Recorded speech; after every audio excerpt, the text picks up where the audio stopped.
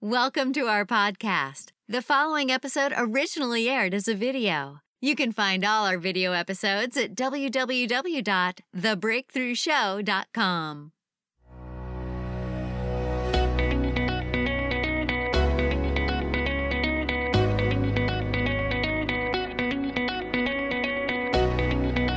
Life gives us moments when we have the opportunity to make a choice. And what we choose has the potential to change our lives forever.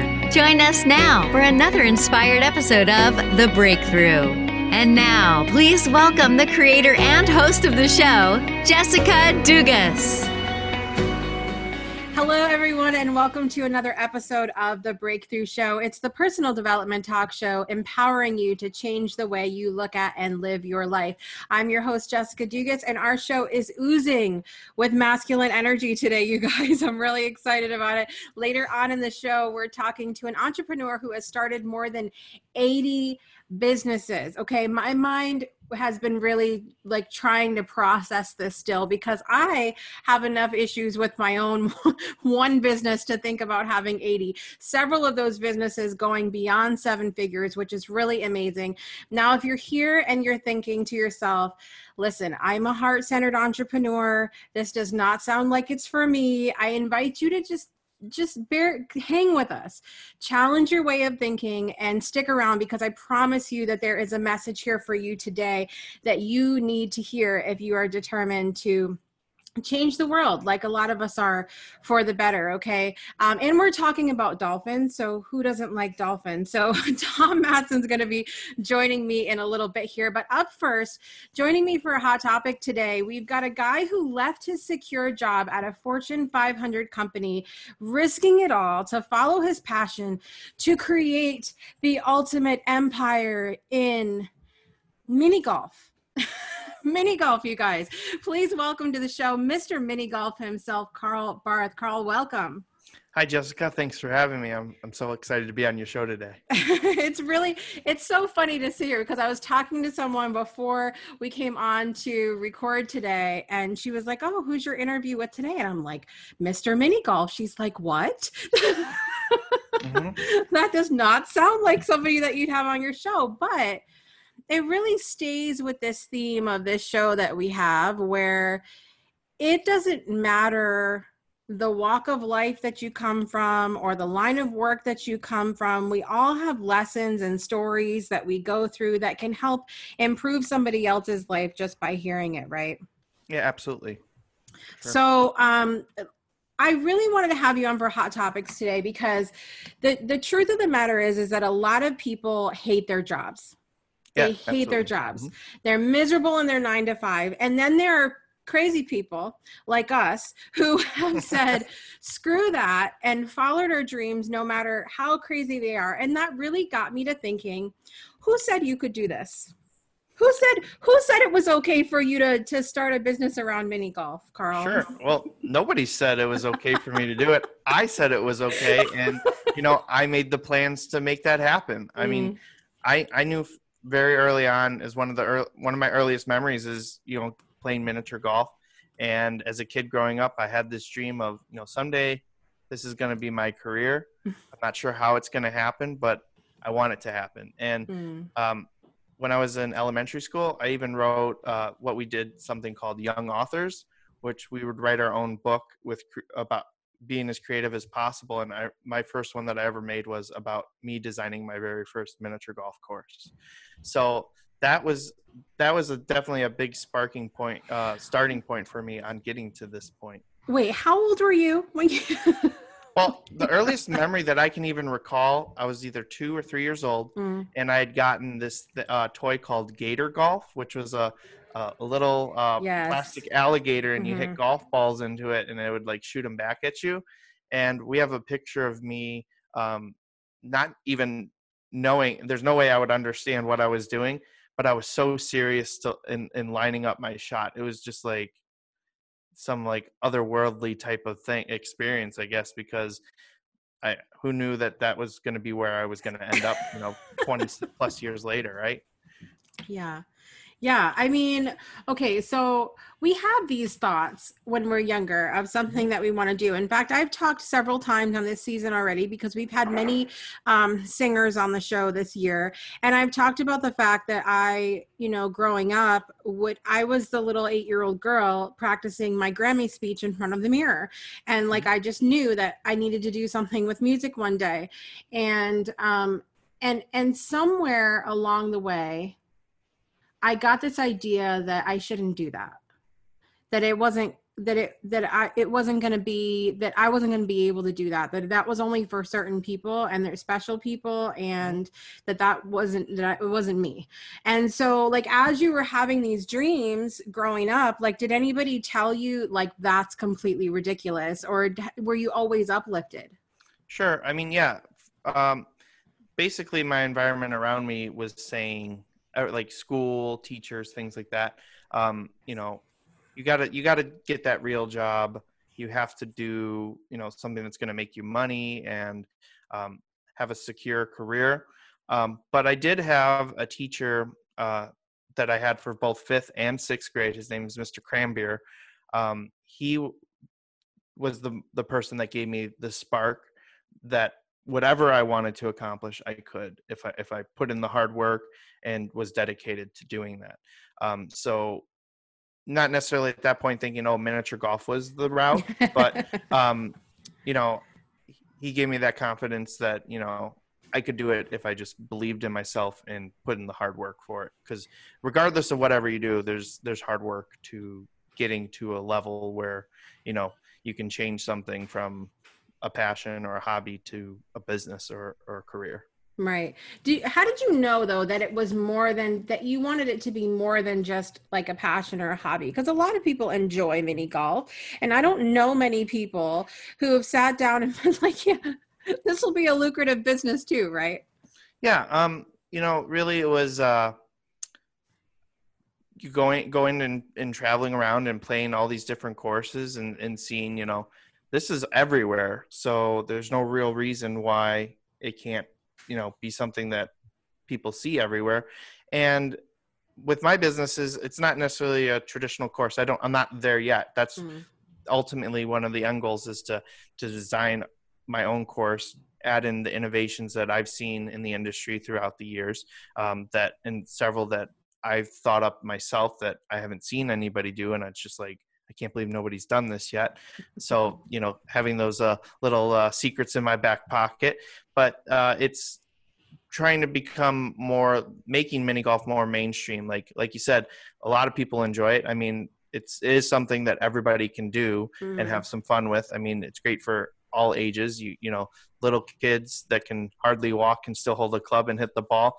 And same with the grandparents that can hardly walk but can still hit the ball. They can all play together as a family. And that's something it's one of the few activities that I think people can actually do that. And it's relatively cheap still. So people can afford to go out and do that even during like this, this time with COVID and everything.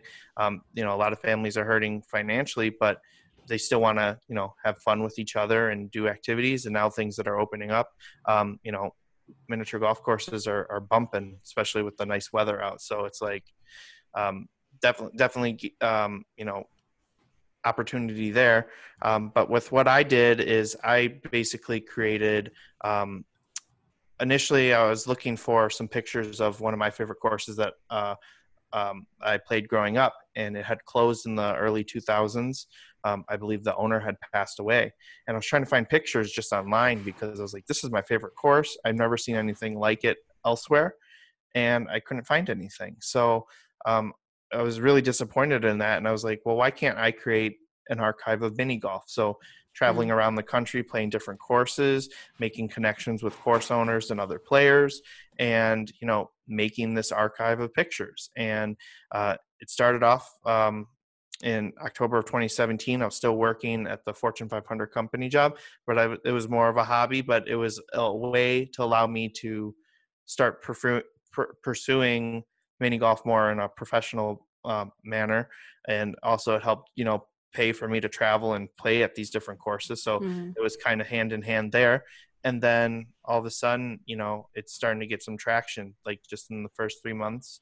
Although this number is small in comparison to a lot of things, but I had 10,000 views on my website of my content, which I thought was really cool, just because it was like mini golf. I was like, man, I can't believe there's, all this people interested in checking it out. And then, I kept working at it and changing the format. I changed it to be 1 hole a day, so people could see a new mini golf hole every single day. And then in 2018, that jumped up to 50,000. So I was seeing some growth, and I was like, man, this is still pretty cool. People are checking out the content. And then in 2019, that was when I decided I was leaving the Fortune 500 company job and to pursue mini golf full time. And then so in 2019, it bumped up from 50,000 to over 3 million. So it was just like, people are really interested in the content. They want to check it out. I'm even a sponsored player as well now. So I have a couple companies that sponsor me. I'm definitely a professional miniature golfer, so it's kind of cool to say that, but it's really one of the only sports with being a bit of a huskier person that I could be a professional athlete. So it's a great, I don't think I'd ever would have dreamed of being able to call myself a professional athlete. And I'm pretty sure a lot of other professional athletes probably are pretty mad about that, but I'll take it. I think it's great. It just goes to show that, it's not entirely serious. You have some fun with it. But I mean, there's just so many cool things to do with it. So that was my first, business with miniature golf, mini golf reviews. And then also to kind of help sustain, transitioning out of the full career type of path, I created a business called Jackputt, which was a traveling mini golf hole-in-one contest that also is a fundraiser for charities and nonprofit organizations. And that was great because it was allowing me to bring miniature golf to people that might not normally would go out to seek that on their own, but it was allowing me to get in front of people that, hadn't experienced it before. Right. So I was bringing mini golf to the masses opposed to trying to get the masses to come to mini golf. So it's not enough for you. It's not enough for you that you could create a business around something that you just are passionate about, like mini golf. Now you got to go and give back to charity too. Right. And that's what's great. I mean, the business is profitable and I'm still able to give back. So like anybody that says, our business is too tight or too strict to help other people, it's like that's kind of ridiculous because I'm doing miniature golf and I'm able to do it. So there's really no reason to help other people. If you see there's people in need, you can definitely help them. I mean, there's no excuse.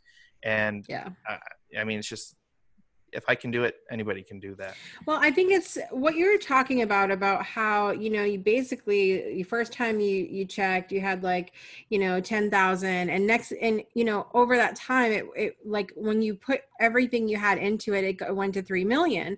And I think that there's something to point out here because there's a lot of us who are in either, particularly that watch this show, that are in the spiritual development line of work or the personal development line of work. And we'll put out all of this content that we feel like it comes from our heart. It's so important. It's important for us to grow. But I think your growth that you're sharing with us today reminds me that so my frustrating thing is I might put out this whole long, amazing, heartfelt, gonna change your life kind of content, and then nobody will comment on that. But then if I post what I have for dinner, then suddenly everybody wants to comment on that. But what this is reminding me, and your numbers are speaking to that, is that people really want to have a connection to something that's fun. Like it can be heartfelt, but they want fun too. And they want, because you can get that hardcore life lesson stuff every day, just living, and so this reminds me, it really does remind me to go back and have fun with what I'm doing, and that other people will have fun with me and it'll be contagious. Yeah, absolutely. And another thing too, that you mentioned that I'd like to point out too. So you said you write this long, heartfelt piece. Yeah. And what I've learned along the way at this point is, everyone only has 24 hours in the day, right? And, they have to dedicate that, to eating, sleeping, going to work. So they might only have just that little bit of time, maybe not even up to an hour a day, Right. where they're out to, explore other things. So you have to create content in the sense that focus on, what if I only grab this person for a minute? How can it add value to me and add value to them? Right. So that's actually when I changed formats. So I started off writing these nice, really long pieces, going completely in depth with a full course. The articles were like 2,500 to 3,000 words, but I was realizing, maybe people are just looking at the pictures and not even reading what I'm putting. So putting all that work, and it's taking a week to get each, post out. Why not just make it short and sweet, make it bite-sized so people can process it? And then, it kind of went from there. And that was kind of really, I guess, one of my magic recipe, magic sauce, whatever. Because then I was just grabbing people for that little bit of time. And then it was just like, it was just continuous. So that consistency of posting every single day and people, just waiting for my content was like, that was pretty cool. And people were asking about it and like, well, tell me about this. And, tell me about all these places that you traveled to. And, when are you going to play a course by me? Or can I recommend a course for you to come out and play? And I want you to, document that because it's my favorite course. Like, it just kind of kept expanding upon all of that. So now is like where I think I'm really going to have a lot more opportunity with all those things, because there's just so much more, reach for people, and more and more people want to get connected, and they just want to hear my story, but then they want to share their mini golf story too, because like you said, associating with that fun is something that people connect with. It's just relatively easy to do that. Yeah, absolutely. Absolutely. Well, we're going to have to break in just a minute, but I have one question for you before we take a break. So everybody says that it never rains on the golf course. Does it never rain on the mini golf course? That's my question. It would just be little mini drops of rain if it does. Yeah. My grandfather always used to say that all the time. It never rains on the golf course, Jessica, he would say, because he caddied for many years, and we would talk about golf. I think he wanted me to be really get into golf. I took lessons for a little while, but it wasn't a passion for me. It's fun, but wasn't a passion for sure. But yeah, I was always curious. Does it not rain on the mini golf course?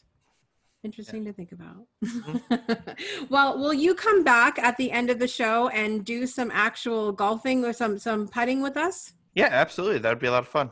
Awesome. Well, we are going to be back in just a minute, you guys. But first, hang out with us for just a minute as we talk dolphins and sharks with Mr. Tom Matson. We'll be right back.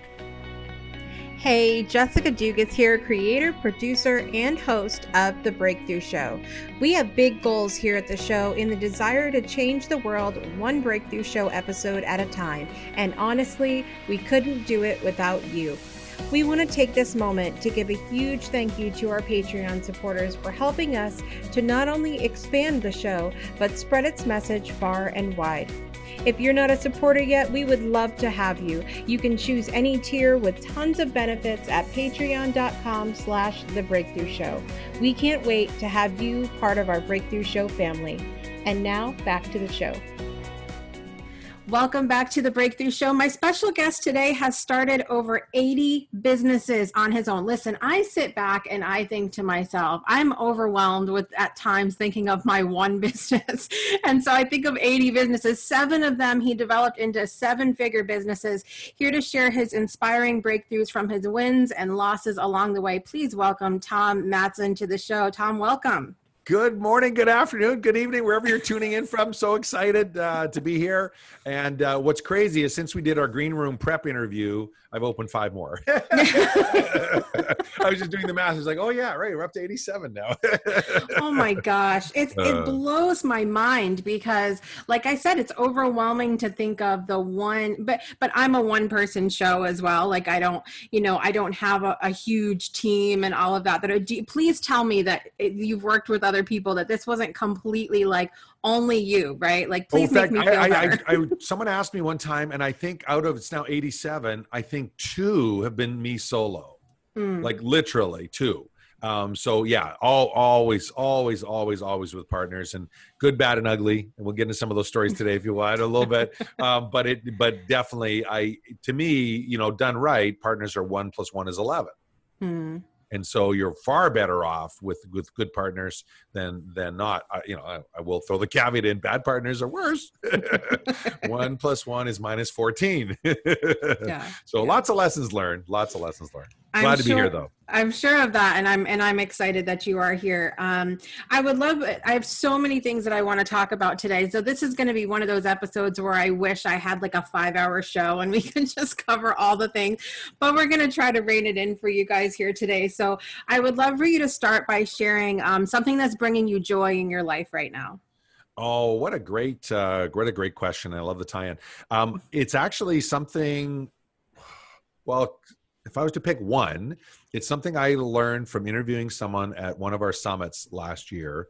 We do a big summit called the Do Good and Make Money Super Summit, where we teach people that you can do both at the same time. And one of the keynote speakers we had a gratitude alarm that he set on his phone to go off at 7:30 in the morning and 7:30 at night. And it came up in the interview and we were talking about it. And he said, yeah, I started doing this. Someone suggested it, my coach did or someone, and I love it. And I thought, I could do that. Mm-hmm. And little did I know, I didn't know you could set a recurring alarm in your iPhone. I had an iPhone for years. I didn't know you could set recurring. I always had to turn it on and turn it off every day. And it's like, oh no, it's just a button, Tom. It's just a button. I'm like, what? So I set recurring alarms at 7:30 in the morning, 7:30 at night. And whatever I'm doing, except when I'm being interviewed for a podcast or a TV show, obviously. But other than that, even in my training, coaching calls, my support calls, I stop and I share the 3 people I'm grateful for at that moment. And I started doing this in, I guess it would be November. And within a month, it became one of the favorite things that I did. Mm. And I would just literally just pause and think about who I'm grateful for and share it. And I absolutely love it. It brings joy to me every time I do it. It's a simple exercise. And sometimes I share more than 3, but usually I stick to the 3 and I go right back to whatever I'm doing. And I love that. Yeah, I've never been a journaler or someone that takes time to reflect on the things that I'm grateful for. And I know I ought to be, because most of the people I model do it as a regular part of what they do. But it's never worked for me. Worked for me with my lifestyle and my approach. And so I was like, I'm missing out on this. But now the one thing I ought to find a way to do, and I'm sure it's easy enough, is record it. Like if I actually recorded that little clip, that'd be fun for me just to have a record of it over the years. Yeah. I don't think anyone would listen to it. You never know. Listen, you just never know these days, right? I love that though, that you found something that works for you, because I do a gratitude experience. I call it an experience, not a challenge, every single November. And I know it's a little cliche to do a gratitude experience around Thanksgiving here in the United States, but that's neither here nor there. It's a whole month thing that I do. And the whole purpose of it is really to do different activities every day that are push you out of your gratitude comfort zone, to go, okay, this is not about just journaling or just 3 things or just whatever. Like, it's finding different things. And the one of them, I always get a riot of the one day, because I ask them to turn on the news. And I tell them to turn on the news and find something you're grateful for. And a lot of these people, are very spiritual in nature, that we don't watch the news because the news is not good for us, kind of thing. But it's like, listen, I'm asking you to do this because you're not always going to have rainbows and roses and all of this stuff just perfect all of the time. So you have to sort of work your gratitude muscle and find something to be grateful for, even when it looks like there might not be something to be grateful for, right? Well, and in fact, that's probably the most important thing for entrepreneurs, is that if you can't get to that state of gratitude, it's really difficult to build your business, because it's up to you, no matter what's going on in the outside circumstances. Right. And, as we record this session, Lord knows there's lots of outside circumstances going on, right? Every day it's like, could it get worse? Yes, evidently it can. What level of Jumanji are we on today? Exactly. What level are we on now? I didn't know there was such a level like this one, but there is. And yet we still have our life. We still have our family. We still have our neighborhood. We still have our circle. And so focusing on gratitude is a pretty strong muscle to build. Love it. Absolutely. So before we jump into the real heart of what we're going to talk about today, tell everybody have you always been like in this entrepreneurial mindset? How did you dive into being an entrepreneur? No, I well, not always, but early on, I had a DJ business when I was in high school, and really wasn't like a business, but we, it was a business. We charged for it, and we spent lots of money on albums. And back in those days, kids, they were called LPs. They're big, huge, CDs. They were this big. And we would carry hundreds of them to every one of our events and play requests. And it was a lot of fun, but it really wasn't a business. And then a friend of mine said, introduced me to his uncle. His uncle was a millionaire from Esterhazy, Saskatchewan. I lived in the big city of Saskatoon. At least to me, it was big back then. 150,000 people, not really a big city. But in Saskatchewan, where I grew up, it was one of the big cities. And his uncle was from a small town called Esterhazy, and he was a millionaire. Would you like to meet him? Yeah. Do you want to be a millionaire? I think so. And it turns out it was an Amway presentation. I didn't know what Amway was. I was 16. And my buddy really didn't know what it was. It was his uncle. And we went there and we're like, wow, this looks pretty cool. And so we got involved in Amway when we were 16. Wow. And never made a lot of money, but did learn the concept of modeling success. Modeling success. It was the first time I ever read a book that wasn't a school assignment. And it was Think and Grow Rich, and then a whole bunch of others after that. And I realized, if I have a choice, I would like to be a millionaire. That's a better choice than being broke. I think that'd be a good thing to do. And so I started looking at modeling successful people. And of course, when you study that, most of them have businesses. And that, or they're investing in real estate. Right. That's a business of its own. Right. And so I started thinking about it consciously, but I didn't go full time into business for another, 13 years before I went full time in business. I was part time for about 5 years before I went full time. So I mean, it's been decades. But initially, no, I just started, and then the modeling concept is what got me into it. Modeling concept, modeling success, and amazingly, and I don't know if it's changed today. I don't think it has. Nothing in our school system taught us to model successful people. Right. Right. I mean, Harvard's famous for it, right? If you get a Harvard MBA, it's all about modeling, right? They call it case studies and other fancy terms, but it's modeling. It's studying other successful things and applying it here. So at the graduate level, it's normal. In university, it's sometimes taught, sometimes not, depends on the profession. High school, public school, middle school, forget about it. Yeah. Right? Yeah. They don't even bring up the concept of modeling. It's like, why? Oh, why? And the conspiracy theorist in me is like, because those that have don't want those that don't understand.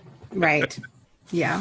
Right. But that's a separate discussion. Yeah. Well, I completely get that though, because I mean, I've been homeschooling my children since 2013, and I love that we have the ability to allow them to do some of that modeling. Now, my one son, my younger of my two sons, he does not, he fights me on doing any kind of like book work, any kind of like, actual, like learning the basics of things, because he really like, he knows it, but if he has to repeat it, he's like, I'm out. Like, I don't want to do it. But he loves to watch TED Talks. That's become like a huge thing for him. And so I'm like, I care obviously if he doesn't know certain, concepts and things that he's supposed to know, but I kind of don't care, because like I'm like, he's learning so much through like taking all of this in. So it's a wild thing being a parent,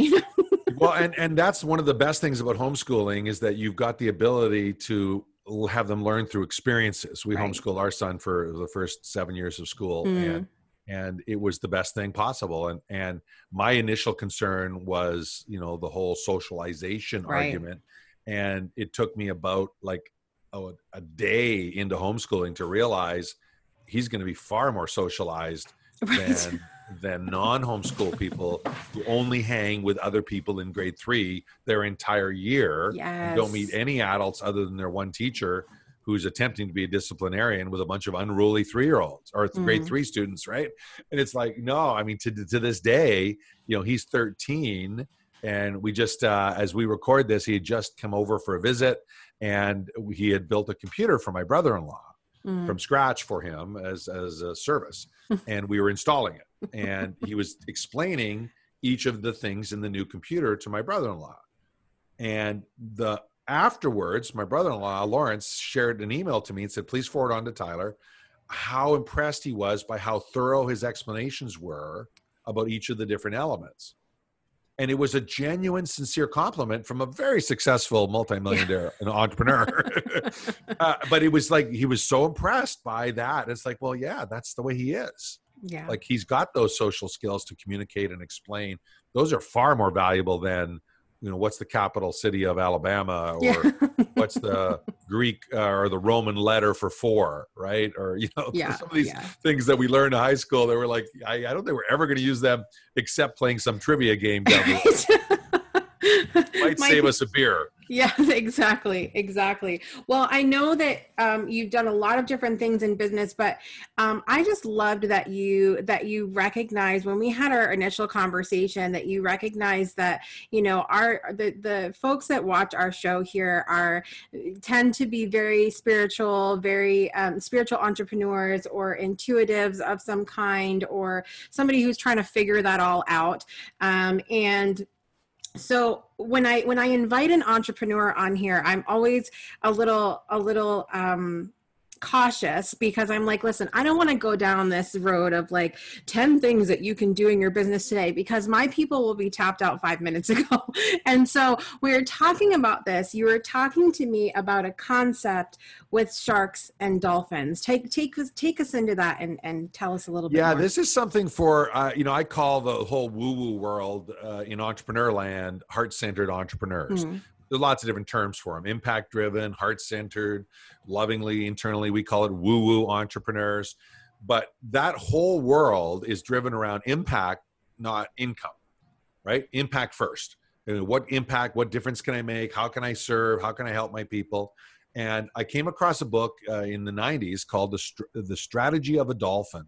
The Strategy of a Dolphin by, I think it's Lynch. And you can only get it on Kindle now.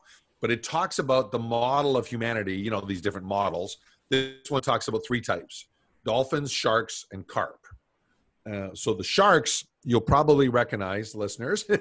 The sharks are the kill or be killed, right? It's all about them, and get out of my way, because look out, here I come. You know, we used to use the reference to The Art of the Deal by Donald Trump.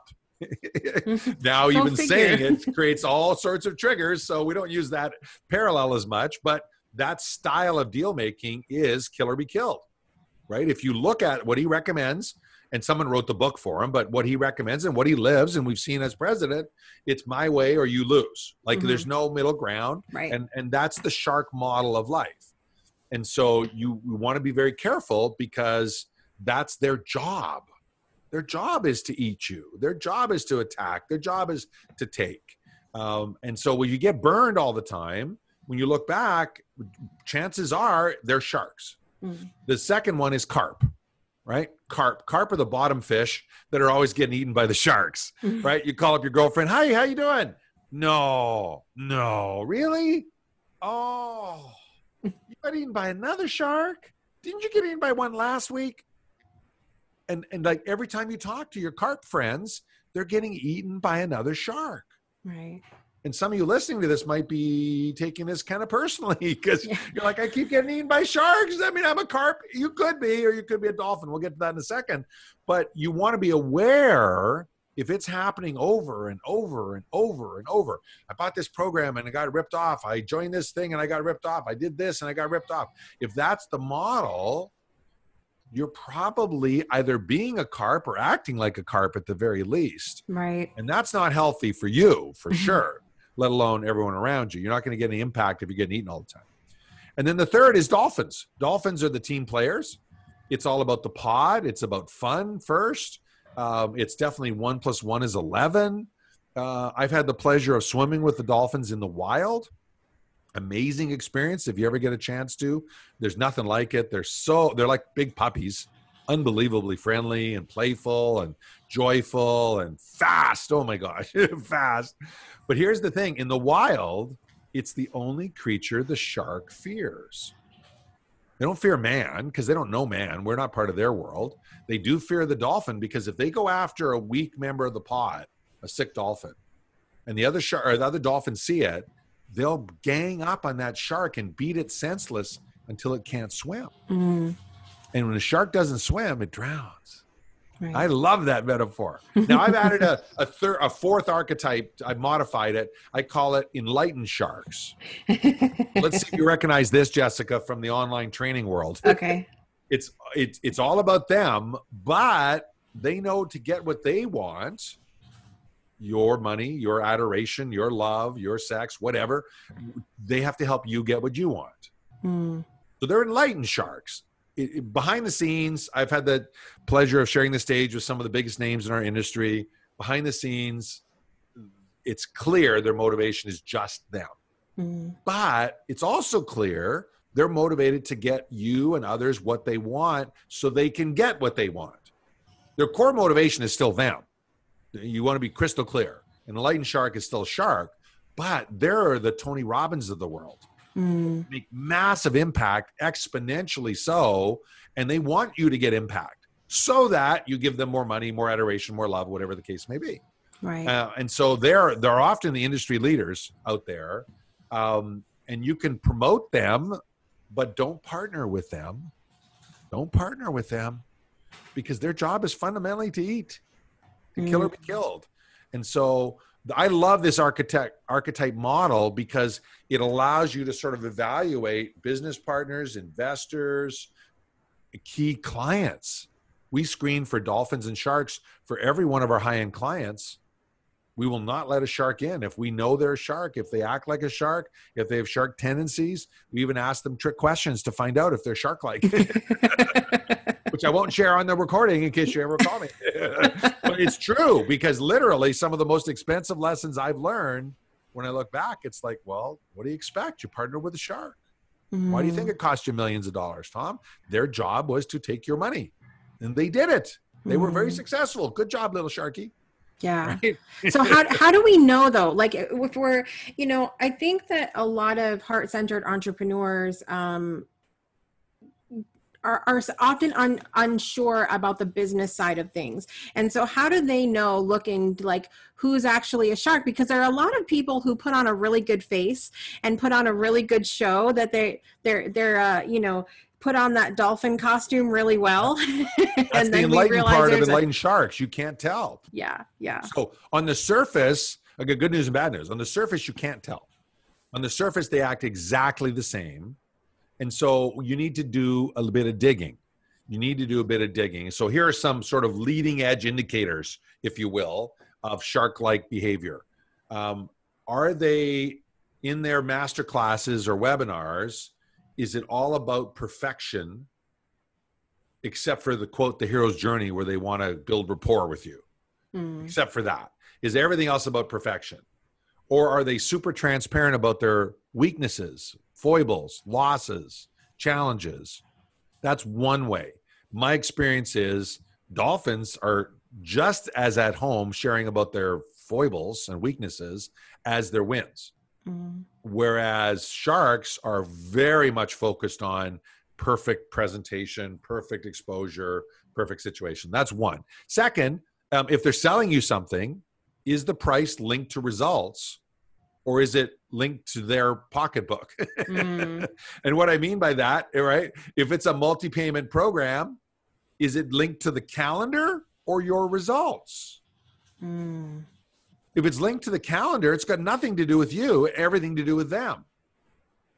If it's linked to results, it's got everything to do with you and nothing to do with them, except for the fact that now they have to help you to get results. Right. And so that's one of the ways to look at it. We teach all of our clients that do high-end programs, high-impact programs, to link, except for that first payment, because you want to have some skin in the game, link everything else to results. Everything else. because then we're aligned. We're working together. We're working together. And the beautiful thing about that is, even if you're dealing with an enlightened shark, if their payments are linked to results, they're going to help you get results because they want your payment. They may not want you to get impact in the world as their driving force, right? But they want your payment. And so if the payments are linked to results, then at least you've aligned them with you, right? You've aligned them with you. When you're negotiating with them, is it a win-win negotiation or is it a win-lose negotiation, right? Like when you're in a strategy session, ask a question, challenge them a little bit, see how they respond. Are they listening? Do they care? Do they care about your point of view, or are they simply trying to wait to come back with the next response?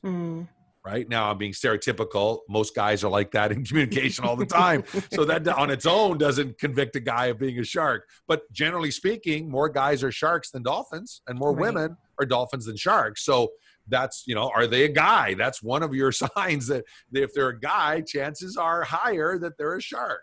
Are there women sharks? Of course.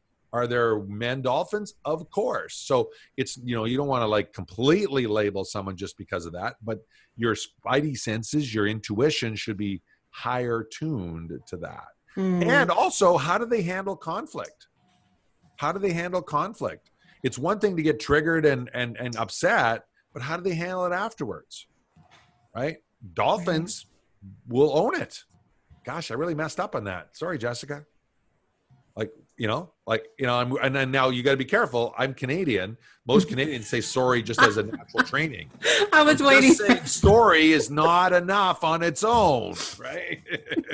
But do they feel sorry? Do they act sorry? That matters for sure. There's sharks in Canada too.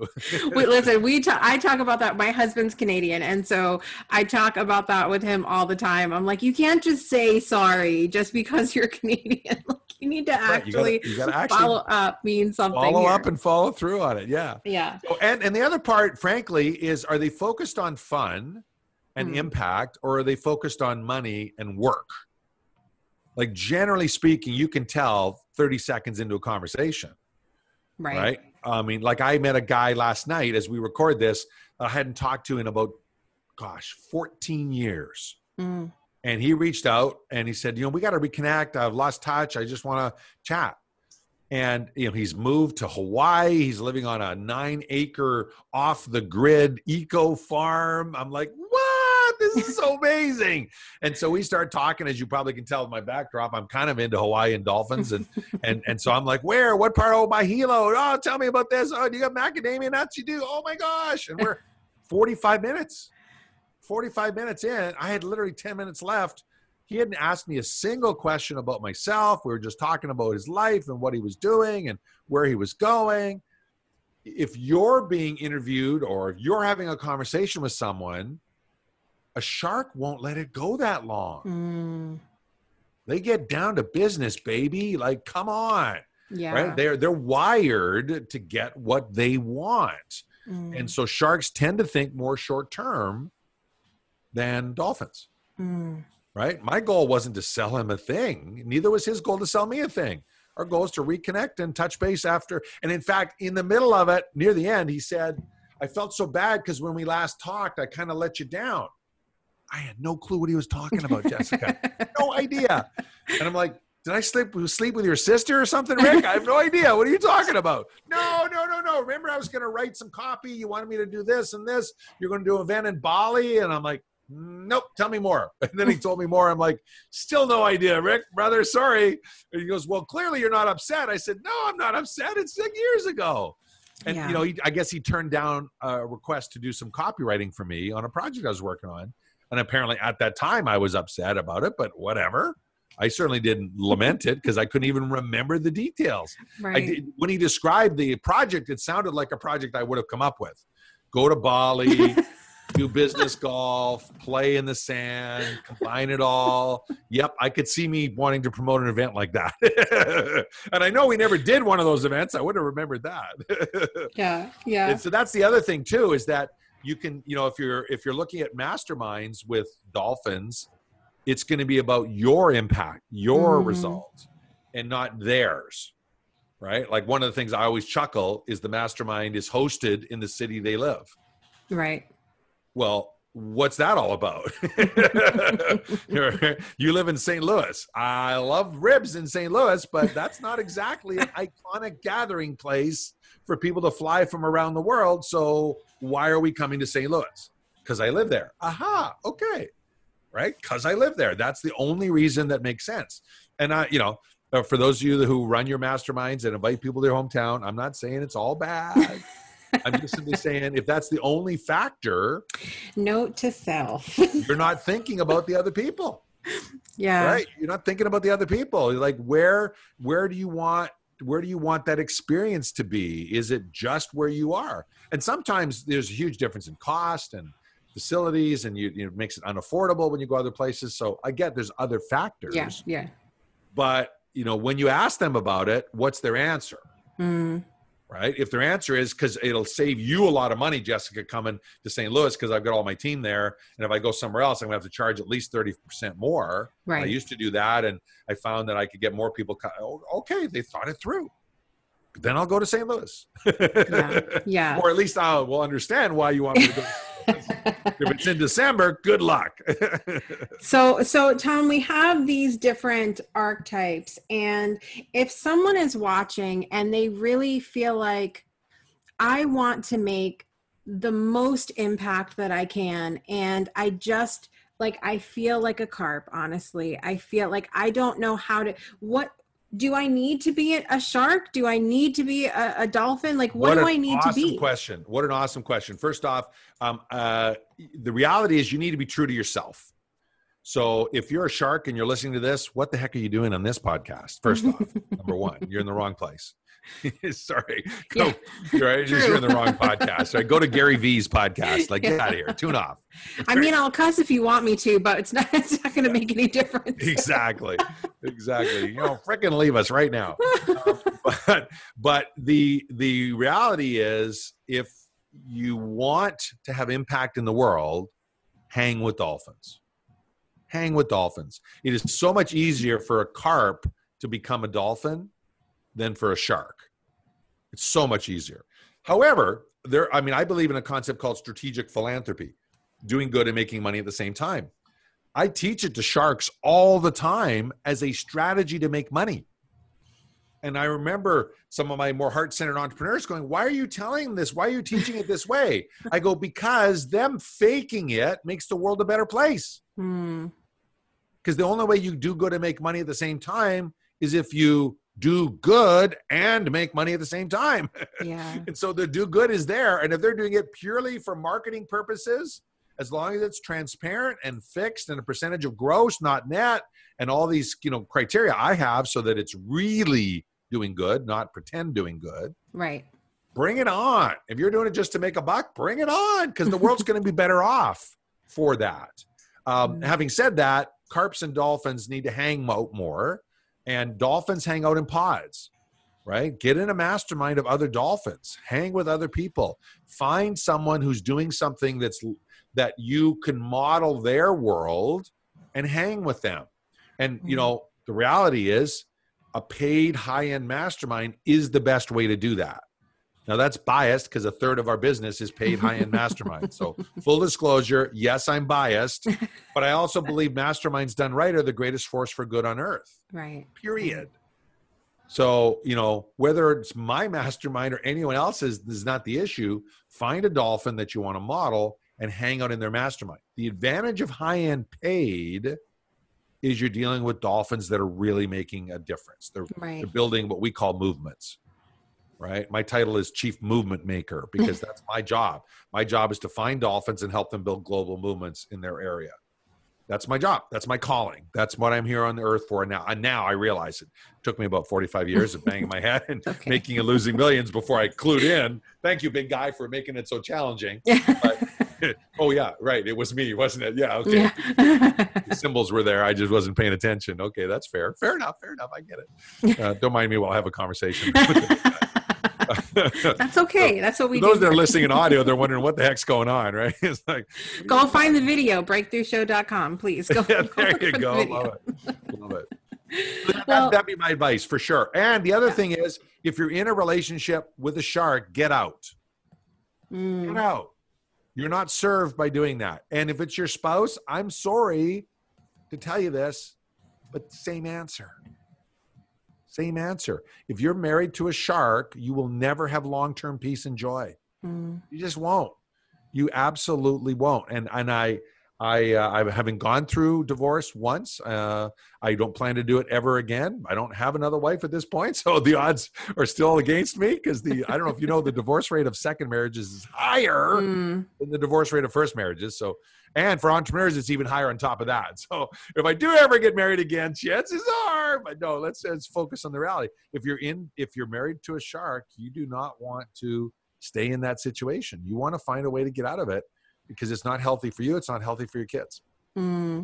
Yeah, I love that too, because I can even see in my own life, you know, in my first marriage, I was absolutely a carp. It was like, and it was worse than a carp. I was probably, I don't know, a flounder or something. Like, I don't know, something not even. Carp's right at the bottom. That's good. Yeah, right. That's just, really that's good how carp. I felt. You were an awesome carp. Yeah. At the time, you know, that's looking back, especially looking back now, like that's how I felt. But really, you know, my husband now is I think he can be an enlightened shark in his work at his job and his business, because he's in sales, and he's been in sales his entire life, and it's kind of and automotive sales, right? Did you tell me? Yeah. And so you kind of talk about stereotypical shark feeding pool. That time we need to have you back to have a conversation about that, because that's a whole other topic. Why do you think Tesla has done so well? Why do you think Tesla has done so well? Because they've eliminated traditional sales channels. It's not just that they've innovated the car and made it unbelievably orgasmic to drive. That's not the only reason they've succeeded, because many of the cars they were selling in the beginning were way more expensive than their competition, way less feature benefit ridden. It was part of what they did. And to this day, for those listeners that haven't tried it, go to a Tesla dealership. It's not even the right term for it. And take a test drive, and you'll be blown away by the experience, how they treat you as a human. Traditional car dealerships can learn a ton just from seeing what human interaction looks like. That's not about the game of let's see what we can get out of this person's pocket before they leave here, right? And the great car salespeople, that was actually my beat early on when I worked for Dale Carnegie. I had two beats: salespeople in cars and real estate salespeople. So I got to see the good, the bad, and the ugly of two very big professions. And the great car salespeople are total dolphins. They will not sell you a car that's not a perfect fit for you. Right. They will bend over backwards to get the best deal, the best terms. And yes, they'll make a ton of money along the way. But making money is not shark behavior. Right. In fact, I would argue it's a moral obligation for dolphins to make money. I love that. We give it back. We recirculate it. We make the world a better place with it. You know, I've told you this before. Katie Sharfin from Austin, Texas, her famous quote that I love is, "The saddest thing in the world is a broke philanthropist." I believe you can make money and do good at the same time. And in fact, I know that you can do both. I mean, we give away scholarships for our top high ticket program, which I definitely want to mention if we get time, because someone listening in might have some authority and wisdom and they want to make money from that authority and wisdom, making the world a better place. We'll give you a full scholarship to one of our programs. Why would we do that? Why would we do that? Well, we've learned you get in, you're successful, you're going to tell more people about it, and it ends up being good for business. So we do good and it's good for business. That's a win-win. That's the way it should be. Anyhow, I think. Yeah. Well, I love what you said, though, about it being, I started and scribbled on my paper that I take notes on while I'm doing interviews, that it is a moral obligation for dolphins to make money. But if you have that money you can spend it how you want. You can give to organizations that you want. You can make a difference how you want to in the world. So that's like, completely fired me up today because there's so many things that I think of, when I get up in the morning and think, I really want to make a difference in this area. And I wish I had I wish I could give $21 billion, today to do that. And so we can do our version of that. Yes. That's the thing. We can do our version of that. We're going to give away $10 million worth of scholarships this year. That's our goal. We're a little over 2.5 million as we record this. So we're looking for people to give away scholarships to on purpose. Will we get all the way to 10 million? Maybe we'll get past it. Maybe we'll fall short. Either way, we're going to impact thousands of people. Right now, we've built it into our model where we can do that. Like we're able to do that. We're fortunate, but it's not just fortunate. It's by design. Doing good and making money at the same time is strategy. It's not accident or fate or luck. It's a choice. It's a choice. And heart-centered entrepreneurs, you need to know you have to make money or you can't do the good in the world. Business should not be a hobby. Right. Startup should not be 7 years. Right? Yeah. It should be a temporary phase on the way to somewhere else. Right? Startup's not supposed to be a permanent state of being for people. It's supposed to be a journey along the way. And so you cannot have the impact in the world. My number one mentor of all time is Jay Abraham, marketing genius. And he has a saying that says, if you have a product or service that makes a difference in the world, you have a moral obligation to serve as many people as possible. Yes, you'll get compensated, but that's not what he's talking about. He's talking about serving people. Right? So impact should be a healthy thing for you, and getting paid for impact needs to become a healthy thing for you. And once you realize that, your world will change. Your world will change. You'll start hanging out with people who believe that same thing. You'll start, whether it's on Zoom world, right? Like we're all living in now, or whether it's at live events once they're legally allowed, right? Or whatever, you'll start hanging with people that are making a difference in the world. Yeah. Right?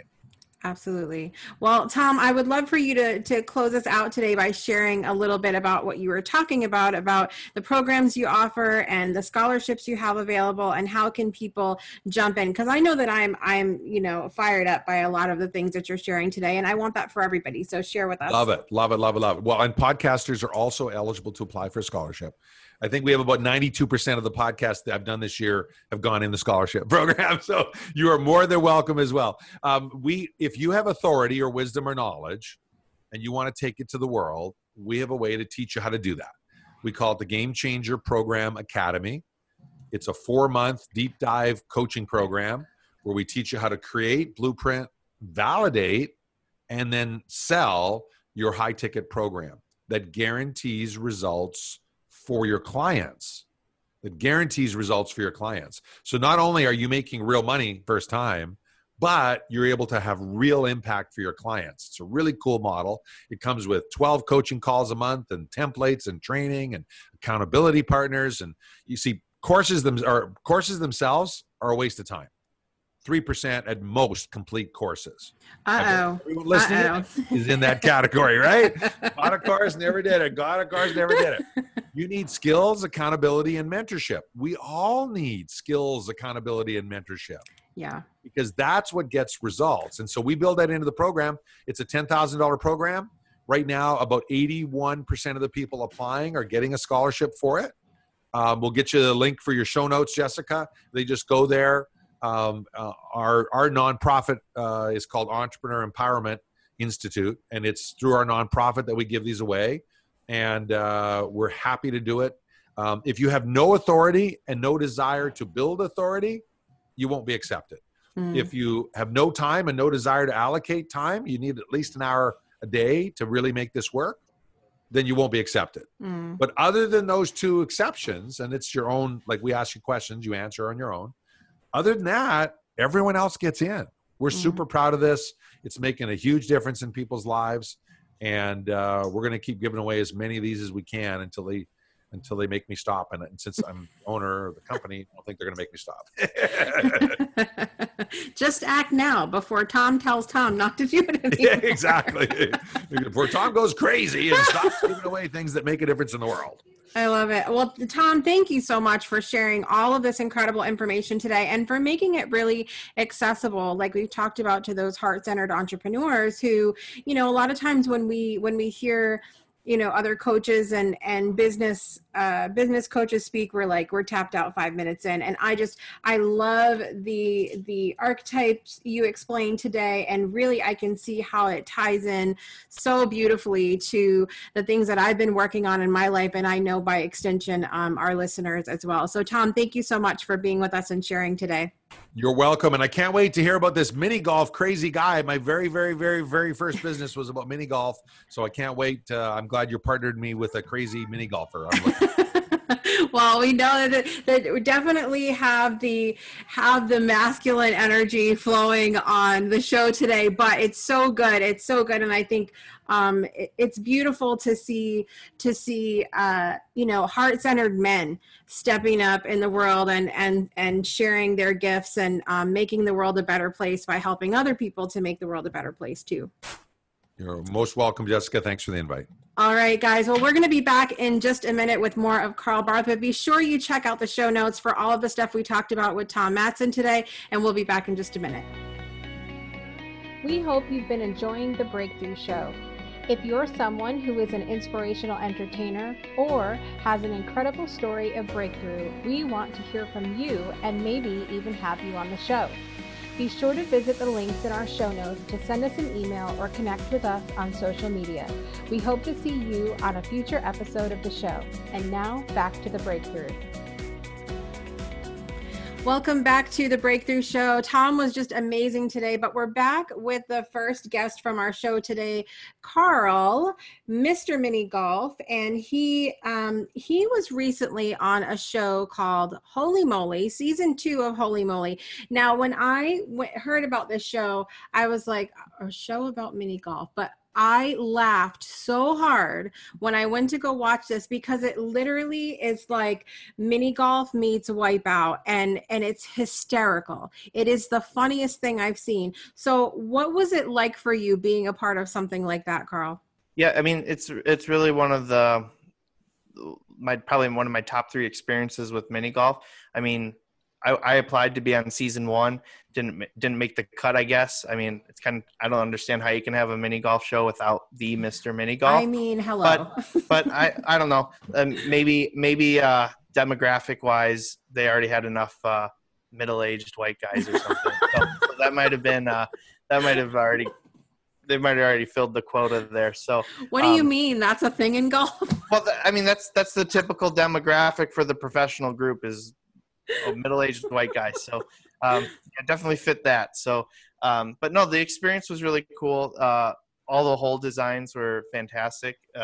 They definitely amped it up in comparison to season 1. They wanted more wipeouts for sure.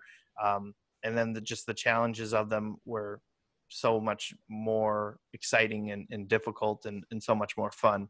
And it was really cool because there was just a lot of great people and characters for the show. It's not necessarily you have to be the best mini golfer in the world to be on the show, but you got to have some skill. But it's mostly, do you have a good story, interesting story? Are you a fun person? Are you energetic? Are you passionate about it? So all those kind of things combined together make you a perfect candidate to be on that show. And having that experience with Hollywood and behind the scenes, apparently that's the secret sauce to being on any TV show is, be an interesting person, have interesting characteristics about you, get people to be excited to hear you talk and see what you do. So now it's kind of opened the door to well, what else is out there to experience too? And, I really hope that they continue with Holy Moly and go into season 3 and have a lot more mini golf types of stuff on TV too. I think that's maybe the next step. Maybe a mini golf movie, mini golf TV shows, definitely more tournaments and activities throughout that people can get involved in. I'm just really excited how much Holy Moly is making mini golf more mainstream and allowing me to connect with more people and just have more fun with people. I think it does that. It reminds people to have fun, and it also it reminds people to not just have fun, but to that it's okay to get serious about having fun, to make having fun a priority. Because for the person that doesn't necessarily, play mini golf or like something that they do all the time, it is a riot to watch these people that are so serious about the game, that are like, they're not playing around. The first episode of season 2, when I was watching, and they had to like jump on the it was a shark. Was it a shark that was going around? I was just laughing so hard because they were serious, and they were ready to go over there and get it. So well, we were all competing for $250,000. I mean, it's serious business. So, and honestly, the odds of just in general were great, because it was 1 in 100 people is going to win that money. So, it's fantastic to see, all the different people, all different walks of life, just coming together, playing mini golf and having a good time. I love that so much. So you mentioned that it does take a little bit of knowing and skill to be able to play, to make your shots in mini golf. So will you show us a little bit? Yeah, I'd love to. Yeah. All right. Awesome.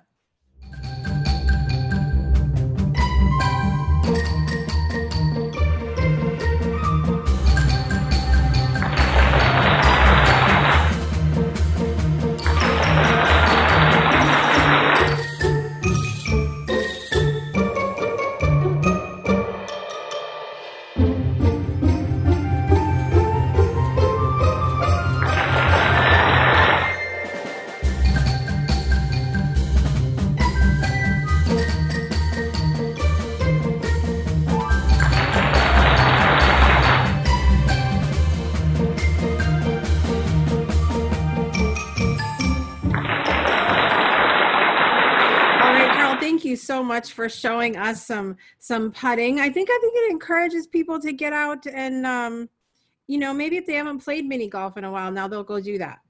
Yeah, I hope so. I mean, there's always courses around every major city, and that's what's kind of cool too, is for people to explore and kind of find those hidden gem ones that aren't necessarily advertised so much. Just it could be like someone's homemade course that they turned into a business, become that entrepreneur in that sense. But maybe they're not even online. So finding those hidden gem courses is just one of those things that I personally like to do and like to discover and share those with the world. So I want people to, share that with me and the rest of the world. And I want to go play those courses as well. So the more people get out and share that, the better. Yeah. Have you played there's a mini golf course at Ocean Beach in New London, Connecticut. Have you ever played there? Nope, but I'm going to add that to my list now. You need to add it to your list, because it thrilled me as a child to not mascot, but the logo for the city is a whale. And so there is a giant whale that you hit through the mouth, and it comes out the tail, and it comes down I think for a long time it didn't work, but for a while, every so often the water would actually come out of the spout. Awesome. And it just thrilled me as a child that when my grandfather used to take me to play it. So I'll have to do a little digging and make sure that whale's still there before I send you over there. Sure, but if you know of any pictures, definitely send them my way too. I'd love to see it. I will, because it was a lot of fun. We've talked about a lot of different things today, but I want to finish up by giving you some space to share about Jackpot a little bit more and what this charity side of mini golf looks like for you and why you're passionate about it. Sure. So I always thought that it's important to me to be able to give back wherever I can, just because I've had a very fortunate and blessed life. So why not use something that I'm passionate about, that I'm experienced with, to help other people? So that's how I knew right when I started Jackpot that I would have to be able to figure out a way to give back to people. So I've done that from the beginning, and will continue to do that indefinitely with Jackpot for my mini golf endeavors. And during everything with COVID pandemic and the stay-at-home order and people in quarantine, I came up with this great idea for a campaign that I called Putt for Pledges. So that was basically a way for people to do mini golf in their homes, get involved with other miniature golfers all over the world, and to raise money for other nonprofit organizations and charities. So We just completed our very first one in May, on May 9th, which was National Miniature Golf Day, a very fitting day, of course. And we did that for the Leukemia and Lymphoma Society. So we raised, as the putters, about $3,000. And then we also had a company match for another $3,000. So we raised $6,000 for the Leukemia and Lymphoma Society just by playing miniature golf, which is awesome.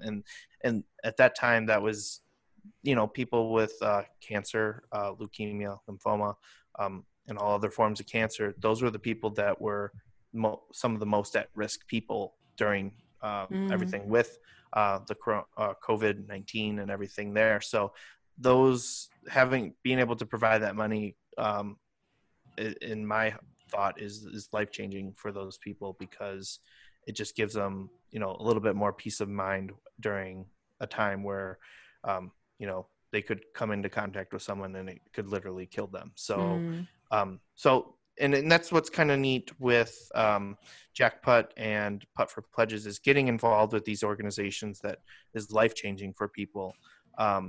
And I want people to be able to reach out to me and say, hey, I'm involved with this organization, or, I know of this nonprofit or charity that does a great cause that's important to me.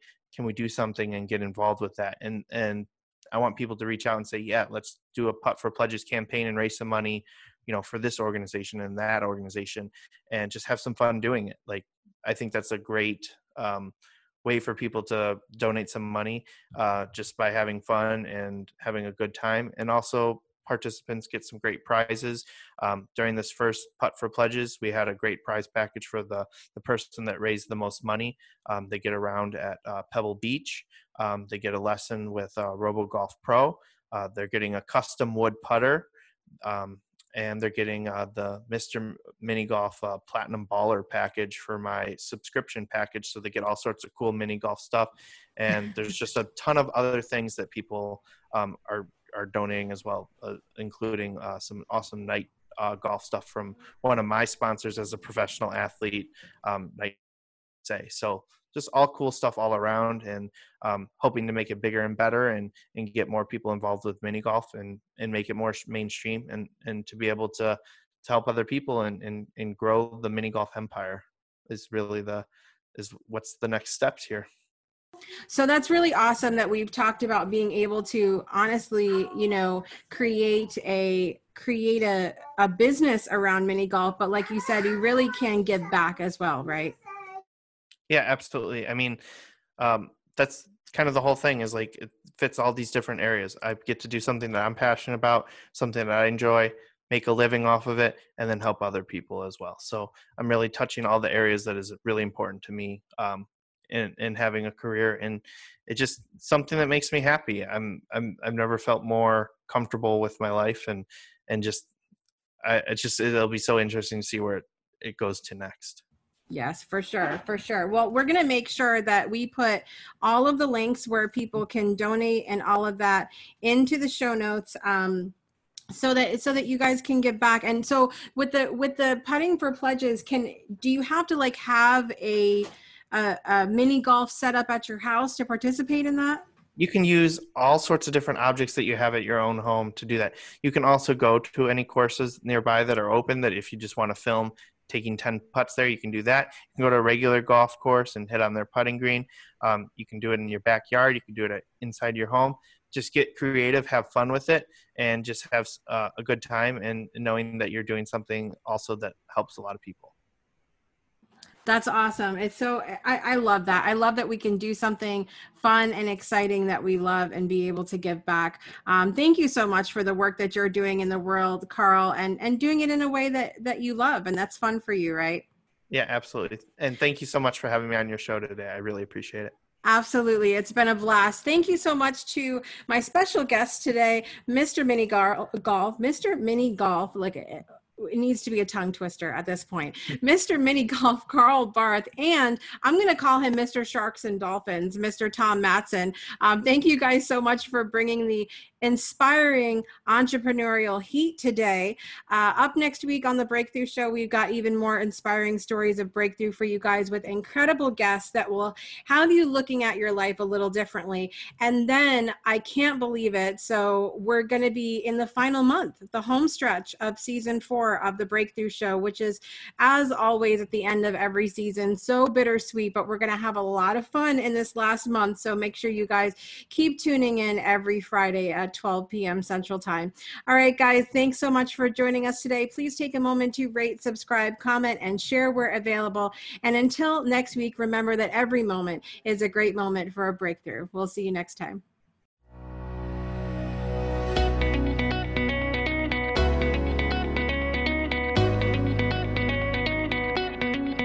Thanks for tuning in to another episode of The Breakthrough. Please visit our website at www.thebreakthroughshow.com. And be sure to join our After the Breakthrough community powered by Patreon. We look forward to seeing you next week. Same time, same place for another inspiring episode.